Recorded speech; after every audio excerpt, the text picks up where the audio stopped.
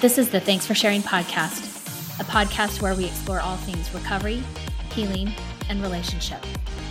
You can subscribe and download episodes wherever you listen to podcasts, and you can follow us on our social media pages. And while you're at it, I would love a review. Hi, everyone. Welcome to Thanks for Sharing. I'm your host, Jackie Pack. I've got with me today Rachel Allen. Hi, guys. And we are recording a podcast episode today on how to stop watching porn. And I will say it is our number one, that's what picks us up number one in our SEO and our Google ads. And it has for like a year and a half that we've been tracking it. And, sometimes we go on this podcast, we go into other rabbit holes and different topics. And this is really our niche specialty. This is what we do.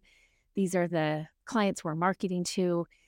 So I thought we'd have just a conversation about what we recommend for clients and what that looks like for people who are recognizing that porn is problematic in their life or problematic in their relationship and have had unsuccessful attempts on their own to just stop watching porn. So welcome, Rachel. Yay. Yeah, I'm excited about this. We've done this for so long that we don't actually talk about this process very often. Yes. What do you do when you have a client who's struggling to stop watching porn, struggling to recognizing this is problematic behavior for them? And I did a podcast that released last week on pornography addiction, sex addiction, that type of stuff. I don't remember exactly the title that I gave it. And the way that we would see it is maybe the overall umbrella would be sex addiction, and pornography addiction is one of the things under that umbrella that we look at. And I think sometimes that's how we're looking at it as CSATs and as clinicians. I think sometimes that's confusing for clients, right? Because sometimes porn addicts are not doing anything what we call offline. I mean, they might be sexting or different things like that, but they're not maybe having affairs. They're not going to massage parlors. They're not engaged in other what we would term offline behaviors with another person or a specific person in real life. Although sometimes they do. Sometimes they'll use porn and offline behaviors. But let's talk about kind of that classic porn addict where what they're really addicted to is the porn. So I do think that this is one of those things that we often get a lot of questions around, is porn bad or good? And how often, what makes it addiction, right? And I mean, we work in behavioral addictions, right? So anything that you are trying to stop and you can't, you cannot stop the compulsion, would probably be considered pop culture term addiction. So I think for me, when I'm talking to clients, it's not a moral code thing. Right. With porn, I have ethical issues with porn as, as a woman who lives in a patriarchal society. But I don't know that it is it's not a moral thing, right? It's not this quote unquote sin that just keeps coming up. There's usually something compulsive about the porn use that we're trying to address. Right. And there are people, just like with anything else, that can watch porn on occasion and not feel like it's compulsive and not feel like it's, controlling their lives or, affecting their relationships. That's not our clientele usually. Right. Usually we've had an attempt to stop, several attempts of shame, a lot of secrecy. It's causing relationship problems. Sometimes they're watching at work or when they're on the clock or on phones or tablets that are owned by their business, which are all pretty high risk porn behaviors. And so there's the what we would consider the classic porn addict who got exposed really early, probably had some trauma in their childhood or some neglect, something that made this a hyper focus in their childhood. And then over time, it became an addiction. And then there is what I think they're calling more a contemporary addict now, where the porn itself becomes the trauma. Yeah, the repeated exposure to the graphic material. Yeah. interacts with our body, our nervous system in a way that develops an addiction. Yeah. And like we've some really good research on what like blue light does to our brain, on what like there's a lot of dopamine hits that we get on scrolling or on things like that that show up not just in porn, but kind of across the board. It's like how the social media algorithms work. It's Right. how all of your online gambling apps are set up, right? And so porn utilizes that, and that does create like with a highly traumatic, like I don't know what I'm watching. I don't know, like maybe first sexual exposure or like first genitalia exposure or like first exposure to a different orientation, like all of those things aligned with it's readily available, it's on social media websites, like things like that. That in and of itself can be enough of a trauma to the brain for the brain to keep going back trying to fix it. And over time, like not really over time, in a pretty short amount of time, we can have a compulsive Right. response to that because it's such a high dopamine hit Yeah. to the brain. Or like sometimes if I have clients who maybe they're coming in for substance use issues, right? And I mean, often if they're coming to us, there's usually a pornography addiction or some type of sexual thing that's going on because that's what our marketing is geared for. But that may not come out initially, or they might not recognize it as being problematic until the substances and that substance addiction starts to subside. Then we'll see them start to talk about their sexual behavior. Even though I usually have asked already, and that's been denied. So I think sometimes like when there is the substance addiction, it kind of can mask or cover, or they're more aware that maybe that's problematic, that's addictive. And, you know, it's similar, like most substance users start experimenting at maybe teen age, you know, I've had some younger, but early teens. And it's, you know, it's a gradual increase into the addiction and maybe some of the harder substances. But there are clients who started, like, did not experiment as teens, didn't experiment with like your pot or your alcohol, but went straight for some hard substances.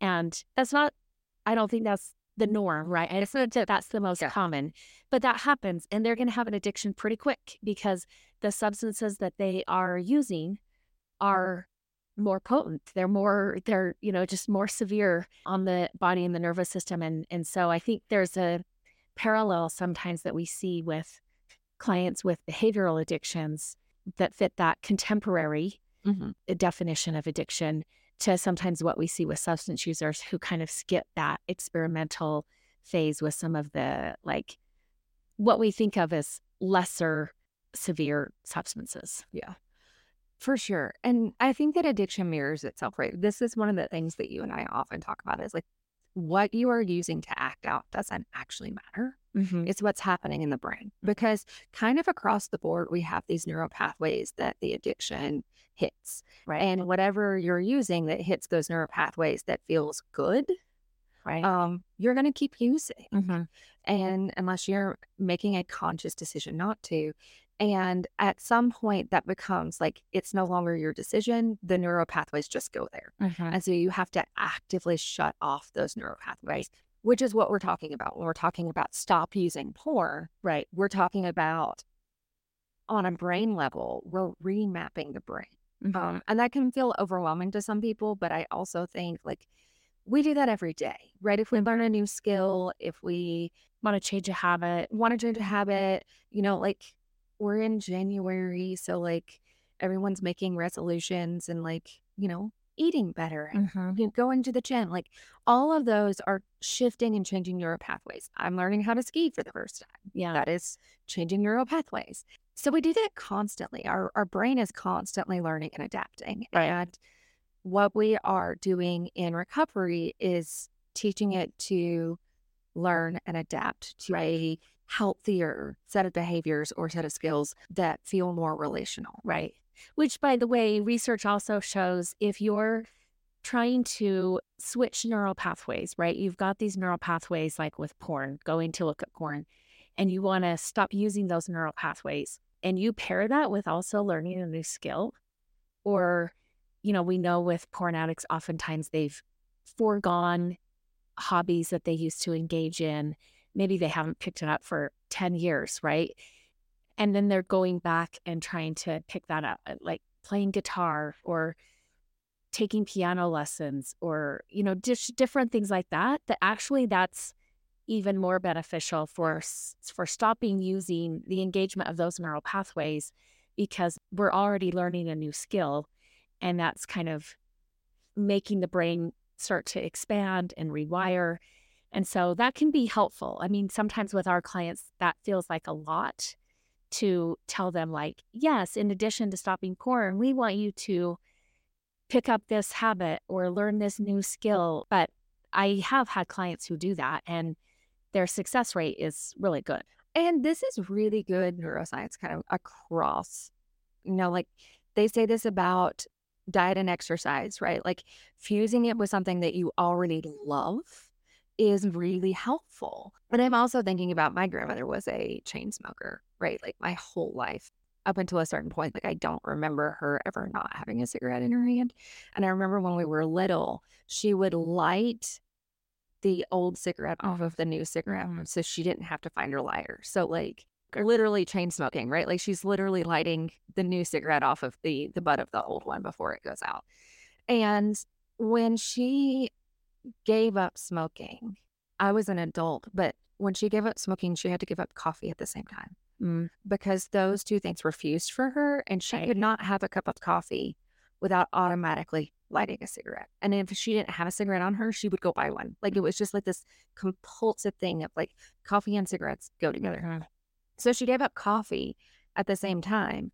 My grandmother played piano for a long time, but she started doing like crocheting or things like that to keep her hands busy.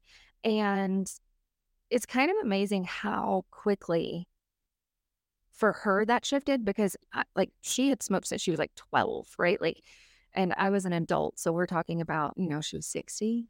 That's a 50-year-old habit or 50-year-old addiction that she stopped within a year, which is impressive. Right. And I think that we see that a lot with porn too, when like we've fused it with something that we like or something that kind of helps us process some of the reasons we're doing the porn in the first place. And that's a deeper layer, right? Like when we start getting into the why, we're starting to get into some of the like, our arousal template, what it was that was attractive to us, right? But that first initial, like just getting sober, I think that there's a lot to say about creative space that we go into when we're trying to create a new habit or a new skill. I've heard a lot of people say that like take up running or bike riding, or journaling is one that therapists like a lot. Yeah. Because it's relatively easy. You can kind of carry your journal around with you. But watercolor, painting, crocheting, right? I mean, there are also clients that took up Legos. Oh, yeah. There are also things that like require a lot of like immersion in the activity, right? So I don't crochet. My mom was an avid crocheter, and I have friends who crochet, and they will say like it does require both your hands. It keeps your hands busy, but it also requires the brain is somewhat engaged because otherwise you're going to mess up a stitch or something like that, right? I don't know if they call it a stitch, but they do. Okay. I had to reach back in my childhood brain of my mom's lingo. So in that way, we are concentrating on something else, which a new skill does require a lot of concentration. And so we are using the brain. And, like I talk with a lot of clients and I'm like, your biggest obstacle to getting sober is boredom. You're bored.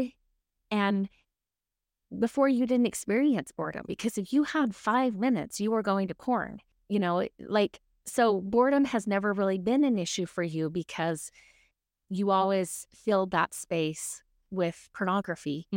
And so now this is boredom. You're bored. It sounds like you're bored, but that's been fused with here's where I go when I'm bored. Now we have to go someplace else. And so, coming up with a list, and I'll usually say, let's have some variety to that list. Let's do some physical activity. Sure, that's great. But what are we going to do for the emotions? And what are we going to do for intellect stimulation, like that type of stuff? Yeah. I mean, I can't remember who said it. So there's a quote that always stands out to me when we're talking about boredom, and now I cannot remember who said it. So I'm going to say the quote, and maybe we'll find who said it later.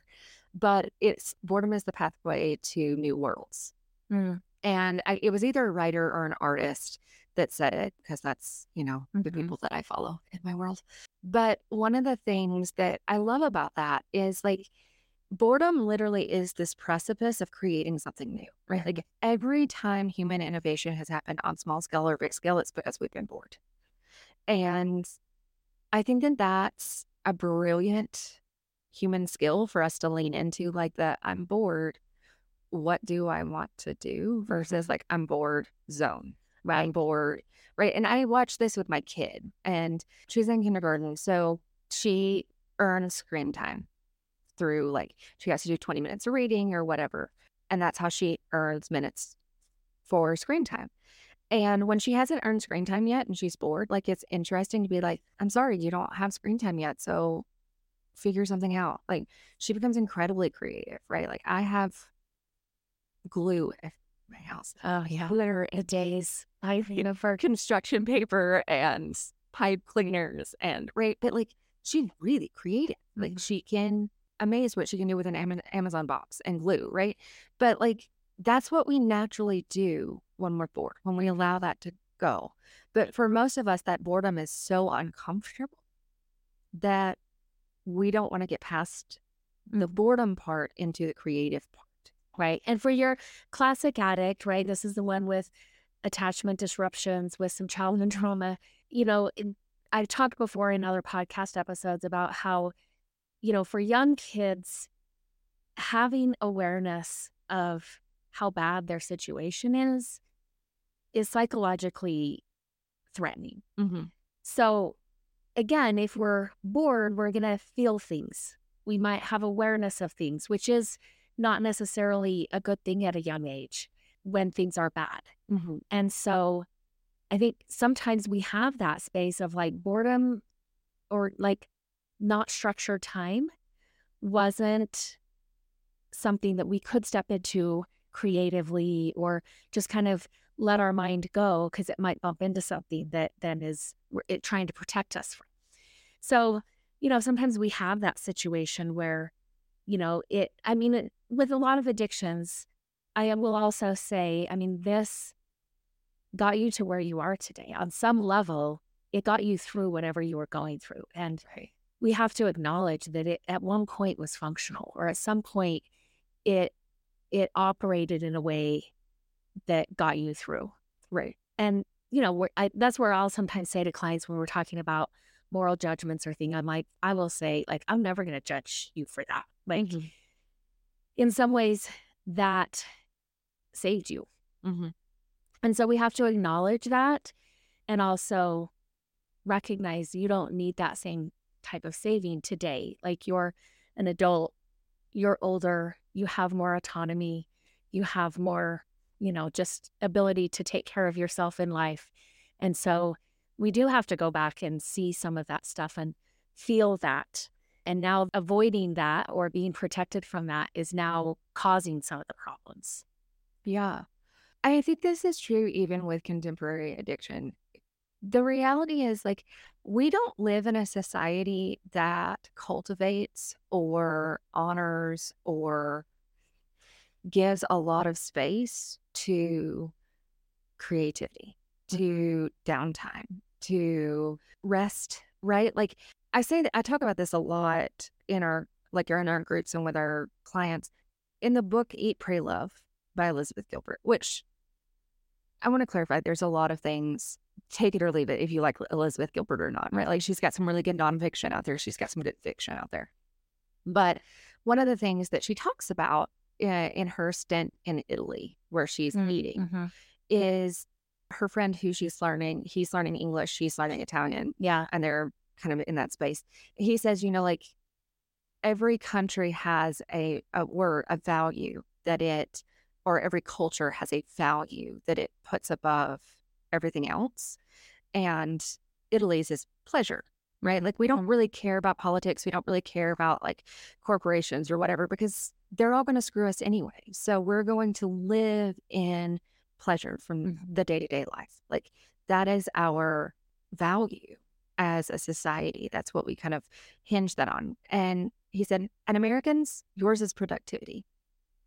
And I think about that and what I've like, and I have mulled that over the years since I read that book. And the reality is, like, we do live in a culture that does not value us as individuals, that values what we can produce for society, right? Which is also really difficult when we say that we value freedom, when we say that we value individuation, when we say that we value, life, love, and the pursuit of liberty, right? And we say that, but really the underarching thing is like, how much are you producing, right? Which, I mean, that's the American dream is predicated on you working hard. Right. For other people. Yes. Right. Right. And that's like the self-made man is actually not as prevalent in American society as we like it to believe. But when I look at a lot of us live in a society that feels very beige. And right, like we have the same routine every day. Most of us eat the same kinds of food on a regular basis. All of our fast food tastes the same, right? Like there's not a big difference between McDonald's and Burger King except the label. All the meat comes from the same place. It's all owned by corporate farms, right? And so like when we look at it, there's not a whole lot of like things that unless we are actively trying to find them in our society. There's not a lot of things that we actively bring us joy or bring color or bring life. And so I think that screens do that. Not just porn. Well, or I would say, I mean, do screens really do that? Maybe on some level. Like this, I talked about the last podcast episode, this research that was done by the Kinsey Institute on pornography, right? And they were talking about how most porn users reported that it didn't necessarily make them feel good, but it made them feel better. Yeah. And that is it's a subtle distinction. And some people may be like, it's just semantics. But I think it's also a very big distinction. And how many of us are just trying to feel better instead of actually enjoying or feeling some pleasure and having joy and satisfaction, meaning. Like I talk with a lot of clients about that, and I've had varying ranges. I mean, in my career, I started working with substance addiction, and I would have people who were like, you're just up in the night, like talking about meaning and satisfaction. I was working in an inner city gang population, and I probably was up in the night talking to them about meaning and satisfaction, right? And the one kid was just like, I have food in my fridge. What do you think is in my fridge at home? He was like 17.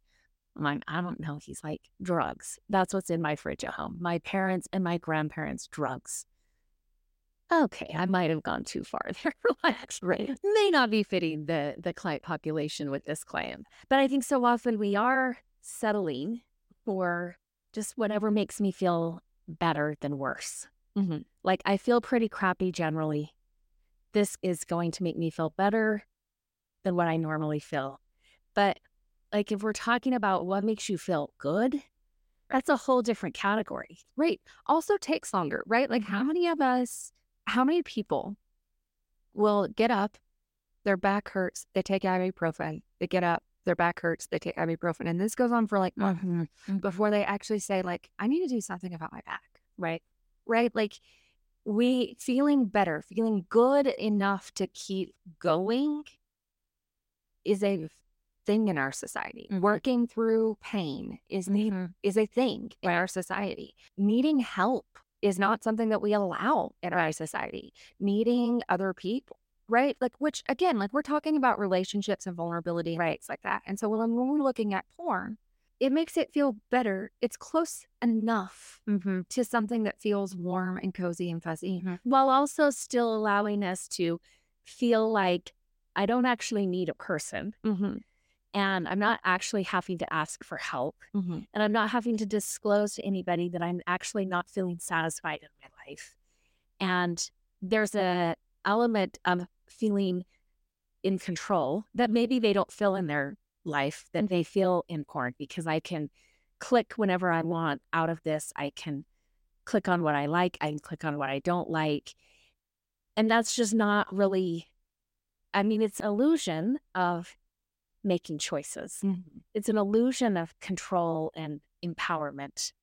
And it's not really either. It's right. And I would, like, as you were saying that, like before you got to the word empowerment, I was thinking like it's a power dynamic, right? Like we don't actually have control over the things in our lives that we should have control over, like our own satisfaction, our own ability to regulate, our own relationships, right? Like relationships are really vulnerable. And a lot of times we only have control of us in our relationships.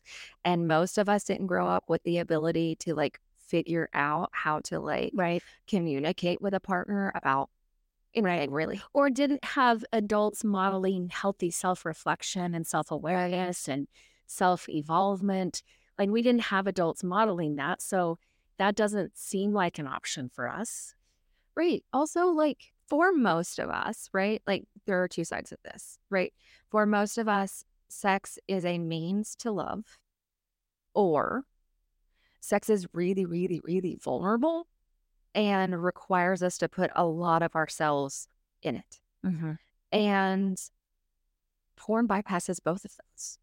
Right? Like you don't have to be entangled with a person for the sex, and you don't have to get vulnerable. Someone else is getting vulnerable, but you're not.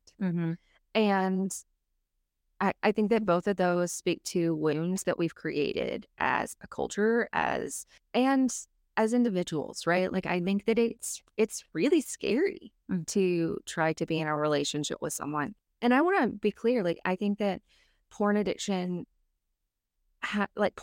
happens in relationship. Like we're not talking about someone who's completely isolated in an apartment by themselves 24/7. That does happen, right? And that is, like this is the gamut, like because it's about being vulnerable in relationship, and we don't do that well as a society, right? Like when you and I have talked about how vulnerability looks like in our lives versus how vulnerable, like explaining that to other people, right? It's like that's just not something people do because it's dangerous, in some capacity. But I do want to, well, I'll let you comment on that if you want to, and then I had a lot of thoughts, but I think I've lost most of them. So let's talk about though, because I think, for the person who's listening and wanting to be like, are you guys going to talk about how to stop it? That's where I was going. Let's talk about for a minute, like, because we get this question sometimes, like, are the filters helpful? Like, that makes it maybe harder to access porn. I wouldn't say it makes it impossible, but like, let's talk about the pros and cons of using that filtering software. Yeah. Okay. So I think filtering software is great if you have a kid in the home. I think you should have it if you have kids in your right. Whether there's a porn addiction or not. Yeah. Like in my house, we don't have filtering software because our kid is pre-locked down in terms of she has an iPad that she only has access to things that we give her access to. Everything else is parental control. But as she gets older, like we will absolutely filter, right? Like if she starts searching things on her own, or just as they age, there's things they need to be able to search. Right. And, like right now her school is on a closed system in terms of like schoolwork and stuff like that. I think that changes next year. And so we will have to start putting filters on. And I think it's good for that. Yes. As a therapist, I have not seen success with it working for adults. And part of the reason is like, it starts to feel like a power dynamic between you and whoever's making you do it. If you are really, really, really struggling and you need that kind of that wall that says like you're about to cross into, right, kind of like the or just it interrupts the automatic nature of it, right? Like I might have to figure out a few more steps. And if I have to figure out a few more steps, I'm not going to really do that. Right. But that porn user is not the most common porn user. Right. Not the most common. But again, like if that if that helps, like if that immediate like disruption of cycle Yeah. is enough to pull you out, then okay, use Right. it. Right. I would suggest researching the blockers that you use. There have been so many that use like buddies Mhm. or like accountability partners or things like that, where the information is just not safe Mhm. on, right? Like I tend to say if you are looking at a filter system, look at the ones that are more like what the schools use that don't require an accountability partner or are not affiliated with any kind of religious organization or things like that. Which means somebody's not getting a report. Yes, They're not getting a breakdown. no one has to hold the passwords for you, right? Yeah. It's just a filtering system. Mhm. You can get those for your router and you can get those for like a software. The one that I know most commonly is like Bark and Canine, which are both used in school systems. But yeah, so like that would be my suggestion. I think one, having an accountability partner in a filtering system does not actually require you to be accountable. It just means that you get caught, right? Right. And so that creates some dynamics that I just don't think are healthy as adults. Some people really like it. For me personally, as a therapist, I don't use it. I don't like those. But again, if it does help disrupt the pattern enough, Right. And if that's where you are so that that's helpful. Yeah. Then, I think it's a temporary, when I did a Google search on YouTube. So not a Google search, YouTube. Anyway, I did a search YouTube search on how to stop watching pornography. This was maybe 5 months ago, right? Because I just wanted to see what was out there. And I was surprised at how many were like, hey, there's this filtering software. That's what you do. And I was like, oh, wow. Okay. I didn't realize that was the fix all, because I don't see it as a fix all at all. Like we're not actually fixing anything. Yeah. I mean, I think early in my career as a therapist, I thought like, oh, we have to use this. And then it didn't help.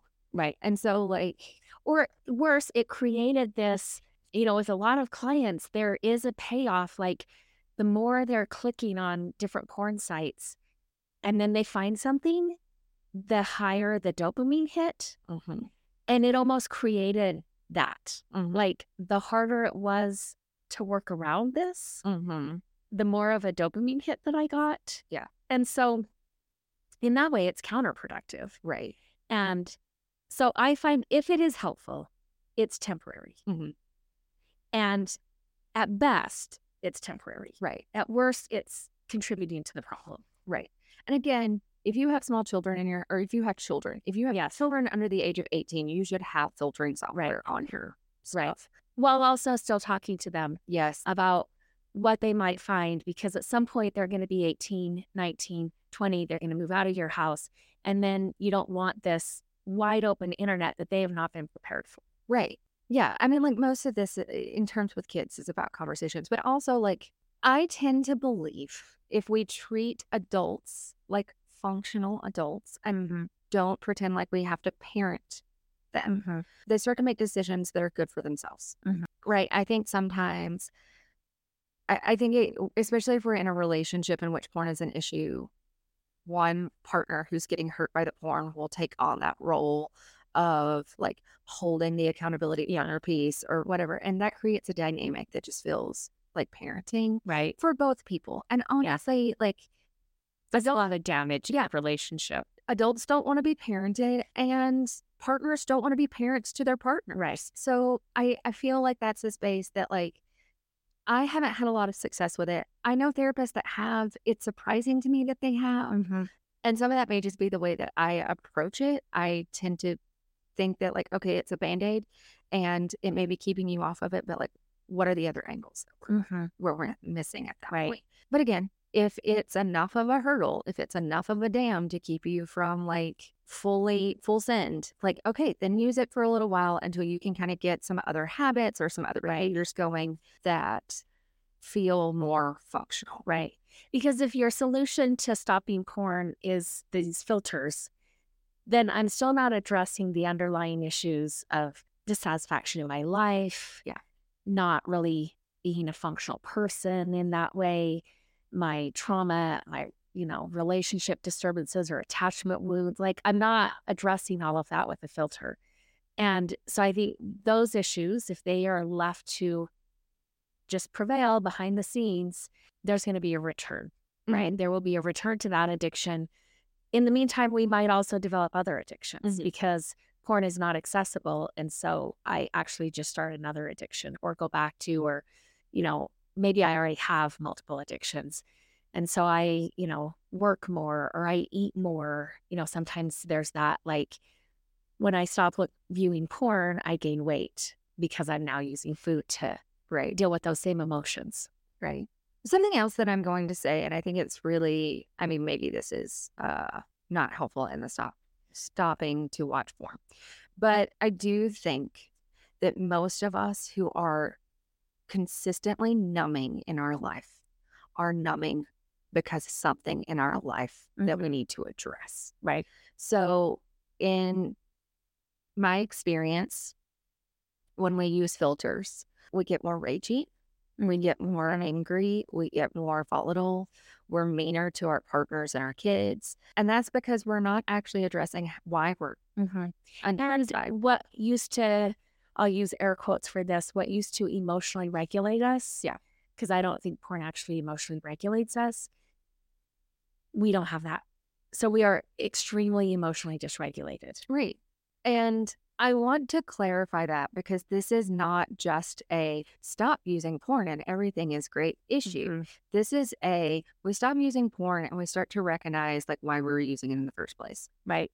So several years ago, maybe like 5 years ago now, it's been 5 years since I've been on social. That's impressive. I got off of Facebook and Instagram completely. And I did it as I was just overwhelmed with kind of what was happening in the world. I'm a therapist. I hear people's stories all the time. It was just a lot. It was a lot to hold. And so I just decided that I was going to take I think I decided 90 days. I'm just going to take 90 days. And then I never went back. But one of the things that I did before that, before actually unplugging, because I had unplugged a few times, right, where I would get off for a month and then get back on, is I made a list of things that I wanted to accomplish and things that I wanted to learn or things that I wanted to do. And when I would feel that, maybe I just get back on Instagram or maybe, just to stay connected with people, I would look at that list. And that list was very consistent with, I want to have meaningful relationships with the people who show up for me. And so I would usually end up reaching out to a friend or maybe having a call with a friend or a family member that I wanted to stay in contact with. And it became more meaningful, right? It became deeper. And so oftentimes I will have clients make a list.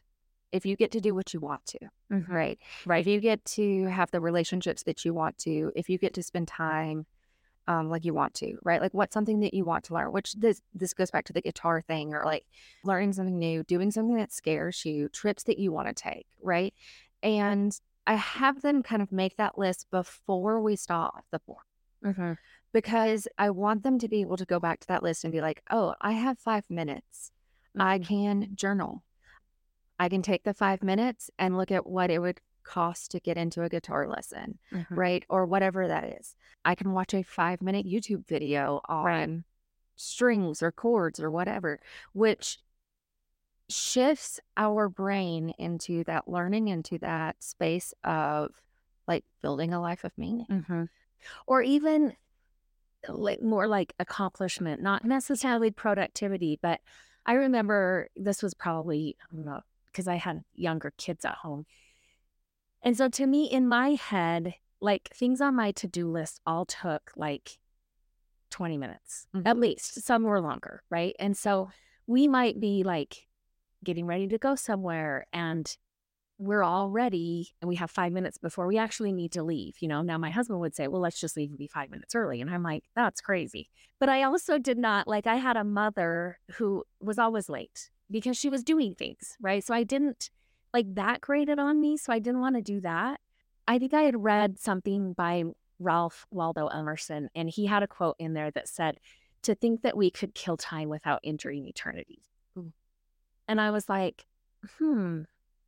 So that's going through my head, right? And so I had these like gaps of time, like 5 minutes, 7 minutes. And I started to be like, well, I might not be able to finish it, but like I could certainly start it. And I was surprised at how quickly some of those tasks actually were, like, and how much I actually accomplished in that 7 minutes. And I'm like, check, check, check off of my to-do list. I could check off like 3 or 4 things in 7 minutes and be like, I don't know, this thing in my head of like, oh, it's going to take longer than I have. And it did not. Yeah. And, feeling a sense of accomplishment, like just going about my day, I got these things done. And it wasn't like this to-do list that I had to like, okay, now I have to do my to-do list. And so that was also surprising to me. It just like, maybe, the timing was off and we can actually get some things done and knock them out like pretty quickly. Yeah. And again, not that this is all about productivity, but I do think we need to look at like, does my life feel productive? Mm-hmm. Not in a way of like being part of this cog or this machine, but like, am I doing what I need to do? Am I taking care of me, my space, all of that type of stuff? Yeah. I mean, I also think that there's a level, I see this happen a lot. And this is one place where I don't think that porn is about porn, right? It's a filler for something else. But like, I am always amazed, and I do it. Like, this is something that I have had to wrestle with in my own life and my own therapy, right? Like, I will procrastinate on menial tasks for fear of failure, right? Like, and I am amazed at how many people that I hear that are like, oh, I have to make a phone call for that. I'm not going to do it. Right? Like, I have to cancel that subscription on the phone. I will just keep the subscription, right? Because there's this fear of like failure or connection or not knowing what we're doing or like whatever that is. Right. Or being told no. And like, I think that there are so many ways that we have like convinced ourselves that we are not able to do certain things, or convinced ourselves that, right, that needing to be perfect. Again, Toy Story, right? I have a child, so you all get that. But in the, I want to say it's the new Toy Story 4. There's like the Gabby doll that like she's an antique and she's been like on the shelf, whatever. And it's this really interesting thing that like she never got played with because she had a broken voice box. But she was kind of seen as, because she was in the package and like all of this, that like she was perfect. Like she was this perfectly preserved doll, right? And I remember thinking about that and I was like, okay, like some of this is, in order to be perfect, like you can't actually accomplish anything, right? Because I mean, I played in the dirt as a kid. I have scars from like, wrecking my bike and falling off horses, and right, like once you start doing, you risk changing. Right. And that is some of this like momentum moving forward, is that we are going to change. And I think sometimes we get stuck in that, like, if I fail, or if I don't accomplish something, or if I take the 5 minutes and I can't finish, what does that mean about me? And it becomes this kind of internalized struggle of, am I doing enough? And then we just numb that out and go into fantasy. Right? Like, I can't be perfect. And so I'm just choosing not to be in my body. I'm choosing another life. I'm choosing a fantasy. Right. And some of what we're saying is, when people are, I mean, we get phone calls, right, at like to our intake line at like 2 or 3 o'clock in the morning, somewhere between there.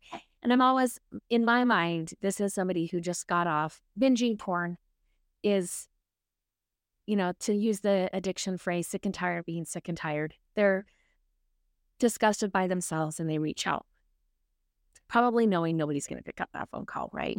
And of course, nobody does.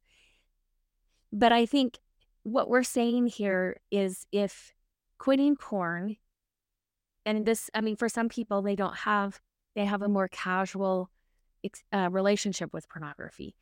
So if it is difficult for you to quit porn, we're probably talking about some complexities.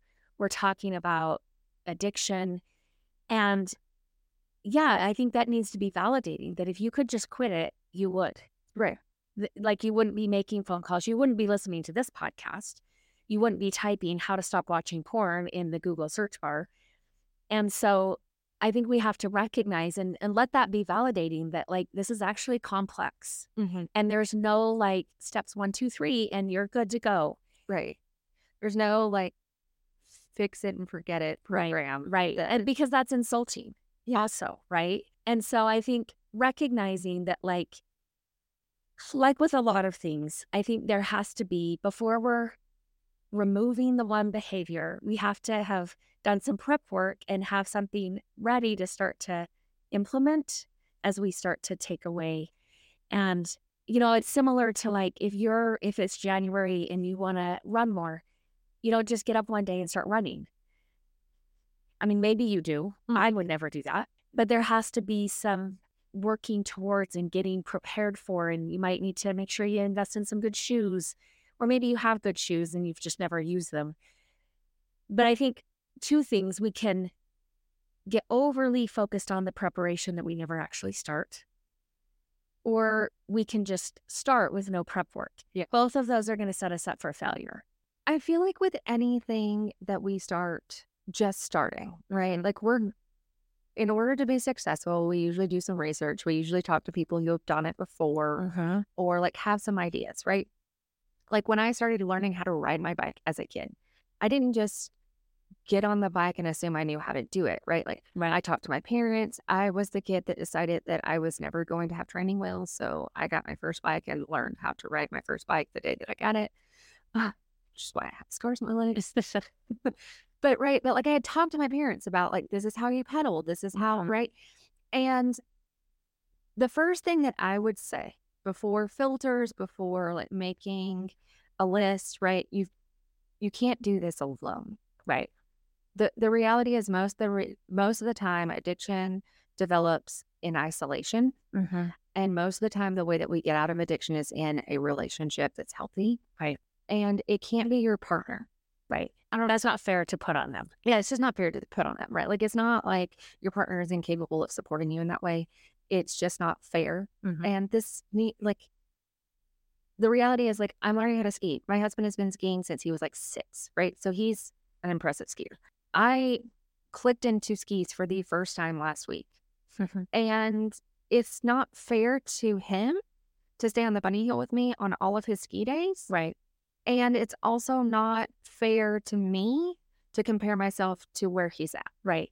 And so sometimes like recognizing that like we can lean on our partner and say like, hey, this is where I'm at, or this is what it looks like.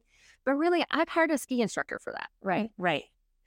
I think that porn is similar. Right. Yes. You can lean on your partner. You can kind of be honest with them, be vulnerable with them, like create some repair in that relationship if it's caused some dysfunction. But like, you need someone who has gone through this before, who knows what sobriety looks like, who knows what, withdrawals look like. Yeah. That know how, like, when you get into that dark place, how to get out. Because really, like, when we fall, if we don't know how to pick ourselves up, like, it's hard to get up. Yeah. And sometimes people know how to do that. Yeah. And we're going to have to recognize that there's a learning curve in this, right? And we need to be able to ask questions. Whether that's like maybe of other friends who have had porn problems and they don't anymore. Calling them up and saying, hey, how did you get through this, right? Or having a therapist or a sober coach or a sponsor, something like that. Like, what did you do when you were up against this? I think it's also like it is helpful to know when is it toughest to stick to your plan to stop using, right? Is there a stressful situation? Is it anxiety and fear that stressful situation brings up, right? I remember I started January of 2019. I had been thinking about it in 2018. But like the first week of January, I was prepared. I had hired a swim teacher. I wanted to learn how to swim. I thought like that's something I want to do. I think I would enjoy it. I really enjoy it. But I knew, like, day one, he's like, have you ever taken swimming lessons before? I'm like, yeah, I might have been somewhere between 4 and 6. And I think I did 2 rounds of like 6 weeks. Mm-hmm. So that's where we're starting, right? I have very little skill, never mastered breathing under the water. I just never mastered that. Like water always came up my nose, right? And I was amazed. Like in 5 minutes, I knew how to not get water up my nose. I could not do that when I was whatever age I was when I took swimming lessons, right? That never clicked in for me. And I was like, in 5 minutes, like, look at what I learned. But there were times where he would say, like, I'd be swimming and he's like, when you hit the deep end, you go way too fast. Like your pace is off. It goes so fast. And he's like, what is happening when you hit the deep end? And I'm like, I'm scared. And he's like, what are you scared of? And I'm like, Jaws. I'm the Jaws generation. He's like, sharks aren't in swimming pools. I'm like, yes, I know that. I am a smart person. But you asked me what I was afraid of. I'm afraid of Jaws. Right. Fear is not always right. And he was just like, okay. Or there were things he'd be like, okay, you're not doing this and this. And he'd explain it. And he's like, do you know what I'm saying? And I'm like, no, that did not make sense. I had to be able to be like, no, instead of just like, yeah, I get it. I had to say like, no, I don't understand that. And, then he'd get to be like, he'd say, okay, give me your phone. I'm going to record you.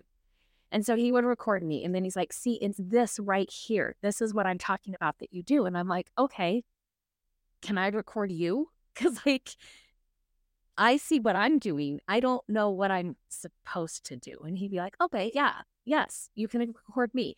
And then we'd compare and contrast. And I'm like, okay, now I get it. Like, but there was a whole lot that like, my people pleasing, like when he'd be like, does that make sense? And I had to just say, no. And then I could see what I was doing wrong because he recorded me, but I'm like, well, what does it look like when you do it right? I don't get that. Right. So it was this relational, dynamic that we had to have for me to learn. And the lesson right after me was a kindergartner. He came from morning kindergarten to his swim lessons. And he'd always be like, you're getting so good. I'd be like, thank you. Have a good swim, right? As we're passing each other on the lesson. But I just think it is going to be this relational dynamic. And you're going to sometimes not know. Somebody's going to say something. You're like, I don't even know what that means. Right. And that takes courage to say like, I don't get that. And what would you do instead? I don't know what you would do instead. So I think we have to be willing to like be human in that. Mm-hmm. And acknowledge and give ourselves the grace to have a learning curve, because so much in life is a learning curve. We don't know, we haven't done it, or we haven't done it well. Yeah. I also think that there is a level of this, right, where most of us were never taught like how to do those like big, scary, like, I don't know how to do this relationally. Right. And in my experience as a therapist and I mean, as a friend, like porn becomes the place that we go when we don't know how to address things in our relationship.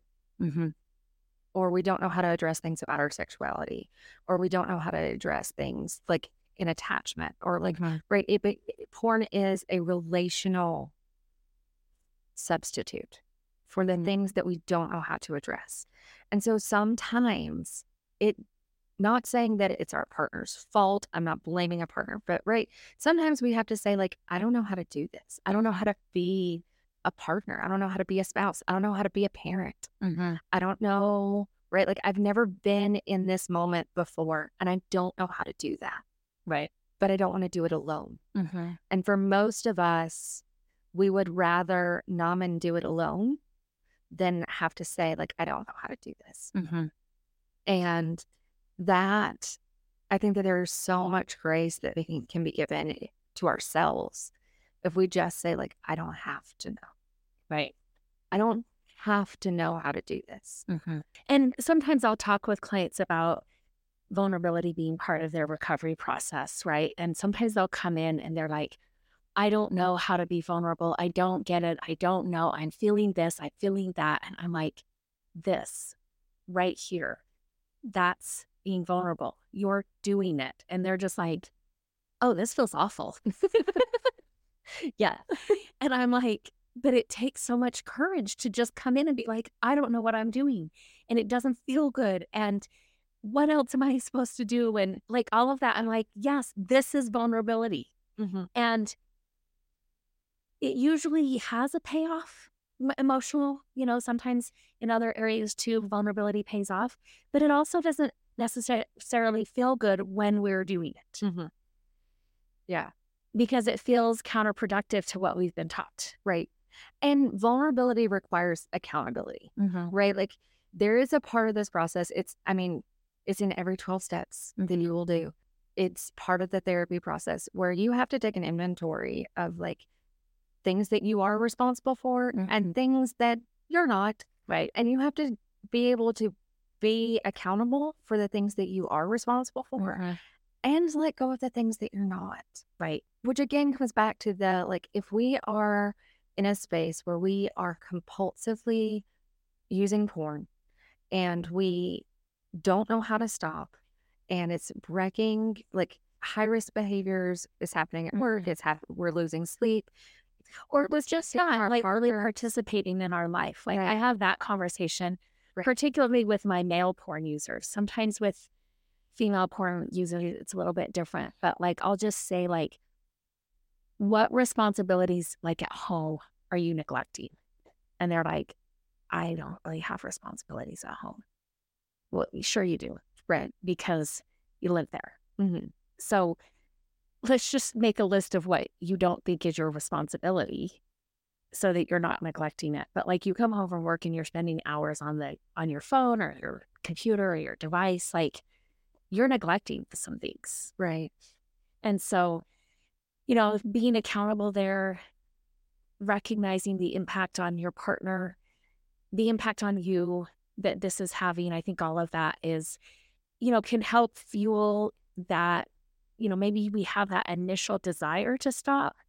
And now we start to accumulate the reasons why that would be best. Right. And how life might look differently if I'm not spending so much of my time and energy looking at porn. Right. Which again is why long-term filters don't work. Right. Which is why like the 30-day, 90-day, like cookie cutter programs don't work. Right. Like if there's something out there that says like it can cure your porn addiction, probably not. Right. Or you'll have some success. Like I see clients, they have, a week success, which maybe for them is a huge deal, but they don't have 3 weeks, or they get a good month and then they're relapsing. It's temporary. Yeah. And I also want to be clear, like some of the things that you and I talk about is like, it's not about sobriety for us as therapists. Like we want you to actually like the life that you're living when you get sober. Right. And there's a learning curve for that. Like we know that as therapists that there's going to be a lot of growing pains and a lot of shifts that have to happen. But ultimately, like, the hope is that you get to a place where you're content with your life, that you have this, like, I like who I'm spending life with. I can show up as a partner. I can show up as a parent. I like how I live my life. I like how I live my life. I don't feel like I'm breaking myself for other people. I don't feel like I'm breaking myself for my job. I don't feel like I'm breaking myself. Right. Because ultimately, I think that's the only thing that holds people in long-term recovery. Yeah. Is that they have a life that is meaningful and satisfying and pleasurable to themselves. Yeah. And I think that there's this level where when we hear the word pleasure, we automatically think of like hedonism, especially in our culture. But the reality is like pleasure is just like living life without pain. It's like enjoying good food and enjoying good conversation and listening to music with your friends. And like it's about living a life in which staying in the moment isn't so difficult. And I think kind of circling back around to the, like, how do you stop porn? I think the biggest things that we have to look at is why are we using it in the first place? And we can stop porn. Right. We can get to a point where like we're not using anymore. But there's this really beautiful, yummy work that happens when we stop using and we start realizing this is why I've needed it to survive to this point, and I don't want to just survive anymore. Right. Absolutely. So I hope this has been helpful. It's not your typical, like, here's what you do, problem solve. and watch our next video. It's not going to be that type of an answer. But I think there is value to listening to a discussion around the complexity. I think that is validating for people who are trying to tackle this issue in their life. I think recognizing it's complex, there's a lot of factors going on. And if you have had multiple failed attempts, that makes sense. Yeah. And hopefully this can maybe spark a conversation in your life or spark a thought process in your life that opens you up to trying something that you hadn't thought about before when it comes to stopping your porn use. Yeah. Jackie and I say this a lot. Actually, I think Jackie started saying this, and then I stole it from her. Now we both say a lot. All human behavior makes sense, right? Like, if this is something in your life, it makes sense that it's in your life. It might take time to make sense of it. Yeah. But we can do that. It can make sense. It can make sense. And that's not to excuse it. That's not to belittle it. That's just saying, like, look, you're human. And all humans are trying to balance. And so if we have an extreme response in one direction, that's probably because we're out of balance in another place. And that makes sense to us. Like, it's not a moral failing. It's not it's not because you're broken. In fact, in many ways, it's because your brain is working as efficiently as it can to take care of you. Yes.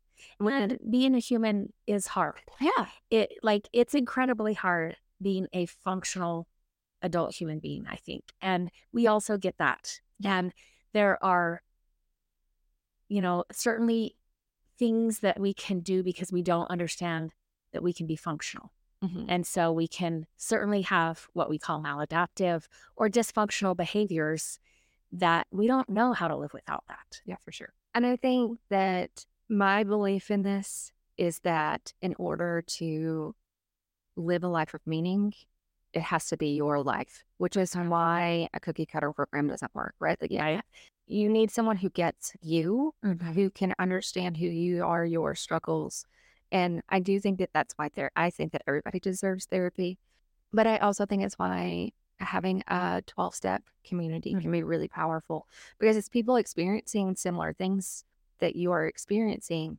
And their stories may match yours in some ways, but you can also see the beauty of the individual showing up. Right. And I think that in and of itself is a balance, right? Like, you're not alone in this. And you are a fully actualized human who has the right to your own path and your own journey.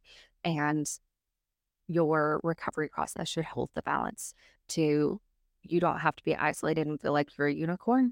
And you also don't have to fit and be a cog in some machine that, doesn't actually fit you. Yeah. At the end of this episode, I want to remind you that your story matters. Remember, there's something meaningful in every chapter. Don't wait to share your story until it's finished. Until next time, Jackie. The Legal Stuff. This podcast is solely for the purpose of information and education and does not constitute therapy, nor should it replace competent professional help. Prayer of the Perfectionist. Nobody has time for perfection. We are pursuing progress. Help me to remember the only step I need to focus on is the next right step for me. Help me to remember that life is a journey. Help me be able to separate all that I am learning from all that I have to do. Help me to remember that I'm not alone. I can ask for help. Help me to strive for frequent awakenings, not mastery. I am enough. Amen.